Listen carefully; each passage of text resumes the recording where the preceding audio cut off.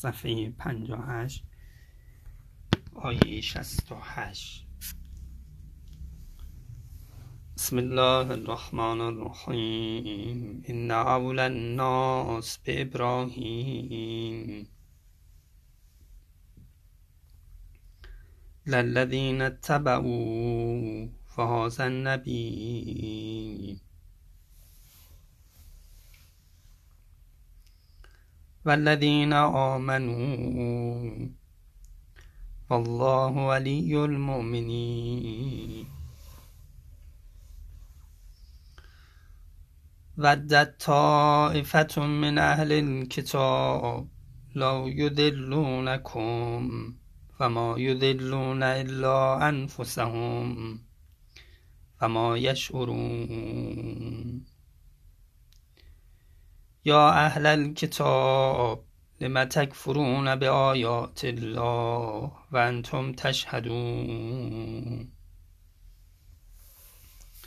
چون مسابقه سر اینه که ابراهیم را به نفع خودشون مصادره کنن و به خودشون انتساب بدن و فرمود که ابراهیم نه یهودی بودن علیه السلام و نه نصرانی و نه مشرک بودن، حنیف مسلمان بودن، فرمود معیار انتساب و اولویت به ابراهیم چیه؟ تبعیت ابراهیمه. اول الناس به ابراهیم للذین اتبعوا، باید تبعیت ابراهیم بکنیم، چنین که در انجیلم اومده همین مطلب. تبعیت مهمه. در انجیل یوحنا باب 8 اومده که در جواب او گفتند که پدر ما ابراهیم است. عیسی بدیشان گفت اگر اولاد ابراهیم می بودید اعمال ابراهیم را به جا می آوردید. پس ملاک اولویت للذین اتبعوا هست، باید تبعیت کرد، چنین که خود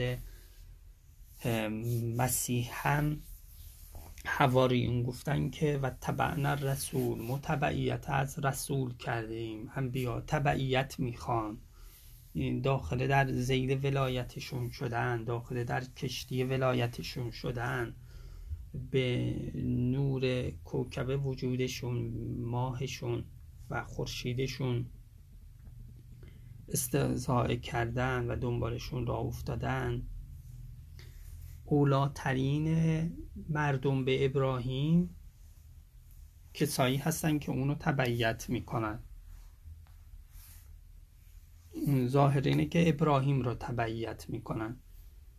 و هذا النبی، و این نبی را، خصوص رسول الله هم تبعیت کردن از ایشون در اولویت به ابراهیم دخالت داره. اولاترین مردم به ابراهیم کسانی که تبعیت کننده از تبعیت میکنن از ابراهیم.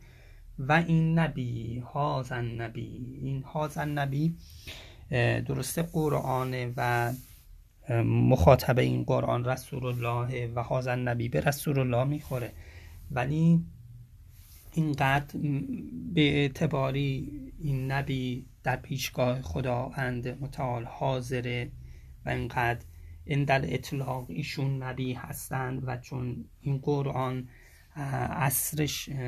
عصر خودش میکنه زمان را و دیگه بعد از نزول قرآن از عصر قرآنه و این نبی، این رسول خداست دیگه، غیر از ایشون دیگه کسی مشهود نیست، دیدنی نیست. لذا هذا النبی رو به صورت اسم اشاره نزدیک به کار برده و بدون اینکه اسم بیارن گفتن این نبی در کنار ابراهیم. واقعا هذا النبی هم دیدنیه. اینا مواردی بود که چرا برای رسول خدا اشاره شده به صورت هذا النبی، چرا اصلا اسم اشاره به کار برده، چرا اسم نیامده و چرا اسم اشاره نزدیک به کار برده شده. چون به هر حال دیگه از عصر قرآن و از عصر رسول الله شده. توی این موقع اصلا کسی غیر رسول خدا دیدنی نیست. کسی دیده نمیشه غیر در مقابل نور شمس وجود ایشان دیگه. بقیه کوکب ها و قمرها خاموش میشن، دیدنی یعنی به یه تعبیری نیستن. مثل اینکه وقتی خورشید میخواد طلوع کنه آخر زمان، ستاره ها علما خاموش میشن دیگه خورشید داره طلوع میکنه. والذین آمنو، این والذین آمنو یعنی تبعیت والذین آمنو میکنن، یعنی تبعیت اهل بیت علیهم السلام میکنن. پس به یه اعتباری اولاترین مردم به ابراهیم، تا تبعیت کننده های ابراهیم در حالا مراسم حج، در اون حنیفه آیون حنیفیت ابراهیمیه، در شراب نخوردن و در قربانی و این چیزها و تبعیت کردن از هازن نبی در شریعتشون. و والذین آمنو اهل بیت هستن، کسایی که ایمان آوردن اندل اطلاق امیرالمؤمنینه و اوصیاء امت، اسباط امت. اولاترین افراد به ابراهیم اینا هستن به اعتباری شیعیان امیرالمؤمنین، محبین امیرالمؤمنین. ممکنم هست کسی بگه که والذین آمنو عطف به تبعیت نیست، یعنی نمیخواد بگه که تبعیت الذین آمنو، نه، اولاترین کسا والذین آمنو هستن به ابراهیم، ولی اون شق اول اولاتره. یعنی این شق دوم میگفت که اولاترین به ابراهیم کسایی که تبعیت ابراهیم و این نبی میکنن، این یه دسته دیگه الذین آمنو هستن. ولی بهترین معنا همون معنای اوله، اینها یک چیزه و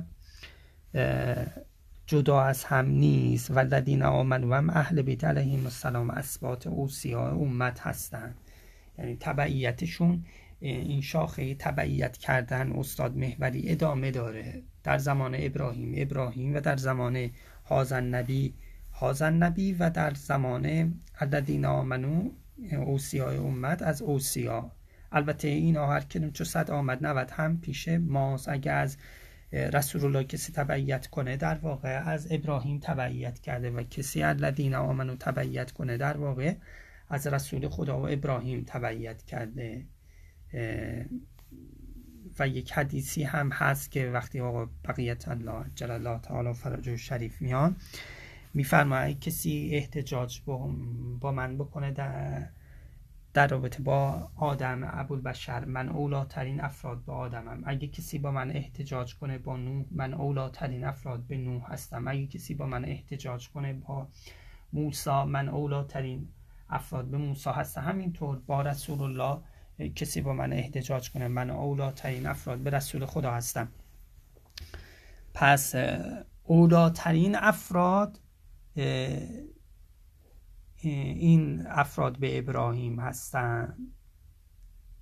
والله ولی المؤمنین، و خدا ولی مؤمنینه.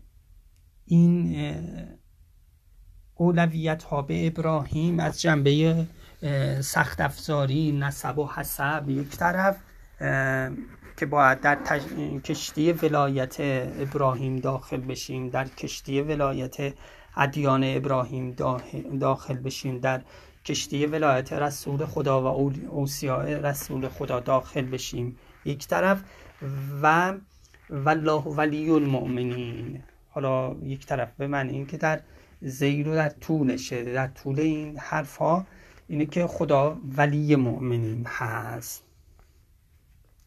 این جنبه سخت افزاری دینه، اون جنبه نرم افزاری دینه. والله ولی المؤمنین این فقه، اون والله ولی المؤمنین توحید، اون جنبه توکل و اون چیز هاست، تفویض و تسلیم و والله ولی المؤمنین. این هم هست که خدا به خاطر ولایتی که داره این اولویت را قرار داده، ابراهیم را قرار داده، این نبی را قرار داده، تبعیت الذین آمنو را قرار داده، تا این که ما به بارگاه ولایت قرب الهی برسیم، یه چیزی از توحید بفهمیم. والله ولی المؤمنین.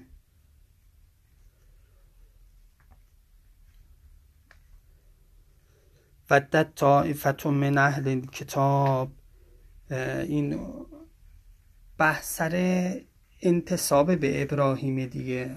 هر قومی سعی میکنه خودش رو به ابراهیم نسبت بده و خدا فرمود ابراهیم نه یهودیه نه نصرانیه و ملاک انتساب تبعیت از رسول خدا، تبعیت از ابراهیم که خب حالا نمود آنچنانی نداشت و حتی در ادیان هم نموده آنچنانی تبعیت از ابراهیم نداره. لذا هذا نبی مصداق اکملش را، مصداقی که تبعیت ازش معنی داره ذکر شده. و والذین آمنوا، امروز هم شاید در داخل شریعت ما همه میگن رسول الله، تبعیت از رسول خدا شاید ملاک نموداری برای اولویت به ابراهیم نیست. لذا امروزه عصر والذین آمنوا تبعیت والذین آمنوا تبعیت اوصیا هست که اولویت به ابراهیم معلوم بشه. خب بعد از ذکر این مطلب فرمود که یه عده‌ای سعی میکنن که شما را از این خط و از این تبعیت به ابراهیم و هذا النبی و اوصیاء امت الذین آمنوا شما را مرتد کنن، شما را اضلال کنن، گمراه بکنن. حالا چه در بیرون دایره اسلامی که ود کثیر من اهل الکتاب لا یردونکم عن دینکم ان استطاعوا، و هم در داخله امت اسلامی، در بیرون امت اسلامی بین این امت‌های مختلف یهود و نصارا اهل کتاب کثیرشون میخوان شما رو مرتد کنن. بالاخره حسدن یا اغراض دیگه ایستادن، بقیه میخوان سنگ اندازی بکنن جلوی ایمان شما. در داخل بدن شریعت هم اهل کتابی به تعبیری یهود و نصارای امت هم میخوان شما را از تبعیت الذین آمنو باز بدارند و نمیخوان که شما این اولویت به ابراهیم را داشته باشیم. و ما میبینیم که واقعا در داخل شریعت اسلام هر روز و حتی در گذشته دائم این ود بوده که میخواستن تابعین به اهل بیت، تابعین به الذین آمنو را از این کار باز بدارن. یه روز میگن رافضیان، یه روز میگن اینها مشرکن، یه روز میگن همینطور، و هر روز بهانه هایی و سختگیری هایی و تهمت هایی. ودت طائفة من اهل الکتاب، طائفی از اهل کتاب، که این اهل کتاب گفتیم هم اهل کتاب خارج از دایره اسلام هستن هم داخل اسلام، که لا یضلونکم شما را گمراه کنن از دینتون و ما یضلون الا انفسهم، و اینها گمراه نمی کنن مگر خودشون را. همین که دارن سعی میکنن شما را منحرف کنن، یعنی خودشون دارن از هدایت دور میشن. همین که تو دلشون کینه شما را دارن، همین باعث میشه که از راه هدایت دور بشن و وزر و وبال خودشون را زیاد میکنن. و ما یضلون الا انفسهم، شما را که میکشن در واقع شما که شهادت نصیبتون میشه، بهشت نصیبتون میشه، ولی اونا در واقع بدبختی برای خودشون رو، وزر و وبال برای خودشون آوردن. و ما یضلون الا انفسهم و ما یشعرون، و نمیفهمن، شعور ندارن، فهم دقیق ندارن. فکر میکنن با این تهمت ارهاب و شرک و شیعه کشی و چند تا شیعه کشتن در بهشت مهمان رسول خدا هستن. واقعا و ما یشعرون. یا اهل کتاب لما تکفرون به آیات الله، ای اهل کتاب چه اهل کتاب داخلی و چه اهل کتاب خارج از امت اسلام، چرا شما کفر به آیات الله میکنید؟ چرا مصداق آیات الله که امام هست، ولی خداست، عالم ربانی است، نبیه، چرا خودتون رو با این چیزا در میندازی؟ قرآن آیات که از جهت کتابی نه مصداق انسانی، قرآن خودش آیات الله دیگه، چرا کفر به آیات الله میورزید؟ حالا یا مستقیما عالما آمدن، یا اینکه مبادی آوردید که باعث این کفر شد که بعضیش در بحث عقل و جهل قابل دنبال کردنه، که گاهی بعضی کفرها ریشه در بعضی کفرهای عقب‌تر داره. چون اون کار رو کرده، اون ذنب اول رو انجام داده، این ذنب دوم رو هم انجام میده. یعنی چون اون اولی رو ندیده یا دیده ولی پوشونده روش، باعث میشه که این دومی رو اصلا نبینه، این سومی رو اصلا نبینه و این جنایات رو انجام بده. شما چرا به آیات الله کفر میورزید و انتم تشهدون، در حالی که شما شاهد هستین، یعنی شاهد این آیات خدا هستید. آیات بودن آیات الله رو واقعا حس میکنین، مشهود دونه نسبت به قرآن. شما اگه واقعا اهل کتاب باشی، که اینجا هی خدا داره میگه اهل کتاب، اگه مأنوسه با کتاب آسمانی باشید، وقتی با این قرآن روبرو میشین و این آیات رو میبینید و درک میکنید، دیگه براتون محرز میشه که این آیات الله شهادت میدی. شما چرا با اینا رو رد میکنه؟ اگرم این اهل کتاب، این آیات الله مراد امام باشه، اوصیا باشه، نبی باشه، شما با توجه به برخوردی که با آثارشون یا خودشون داشتید و یقینی براتون شد، محسوس شد، مشهودتون شد، چرا باز کفر به آیات الله می‌ورزید؟ میتونه هم این کفر به آیات زمان خودشون باشه که قتل انبیا کردن و اونقدر آیه یهود دید و یا نصارا دیدن، ولی بعد اون اختلاف و قتل انبیا رو داشتن، اونجا این کارو کردن. خب طبیعیه که نسبت به قرآن و اوصیای امت ما هم همون کارو داشته باشن. گفت که شما طمع دارین که اینها به قرآن شما ایمان بیارن و اینها این کارا رو کردن. افتطمعون یؤمنون، آیا شما طمع دارین که واقعا اینا به شما، این یهودی ها، اینا اهل کتاب به شما ایمان بیارن؟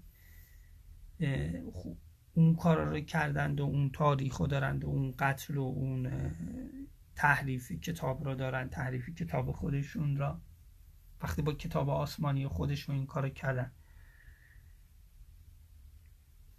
این انتم تشهدون گاهی میفرماد و از فرقنا بکم البحر، ما بحر رو برای شما شکافتیم و انتم تنظرون، شما نگاه میکردین. ما فرعونی ها رو غرق کردیم در حالی که شما نگاه میکردید. این نگاه ظاهریه، نگاه باطنی و اینه که یعنی در واقع اینقدر این جریان برای شما گفته شده و یقینی شده که فرقی نداره که شما اونجا بودید یا اینکه بعدها به شما رسیده. انتم تشهدون، انتم تنظرون، این یک جملاتی هم خانواده که نسبت به اهل کتاب تکرار میشه، خصوصا یهود که عالماً آمدن استاد تحریف آیات خدا هستن و سرچشمه رو گلالود میکنن و بعد دیگه خیلی اتفاقا میفته. تلمود و کنار تورات درست میکنن و بعد اون ماجراها میشه. یا کسی مثل پولس آیات الهی را تحریف میکنه و بعد یه همچین مسیحیت قلوب آمیزی درست میشه. با اینکه تشهدون شاهد اون حقانیت آیات الهی و مسیح و انبیاء الهی بودن، ولی بعد این کار رو کردن، حق رو با باطل. خلاصه چنین که آیه بعد میفرماد به لباس هم در آوردن، بر حق لباس باطل پوشوندن و حق رو کتمان کردن. این دو تا کار کردن، گاهی حق رو کتمان میکردن، گاهی به باطل لباس حق میپوشوندند.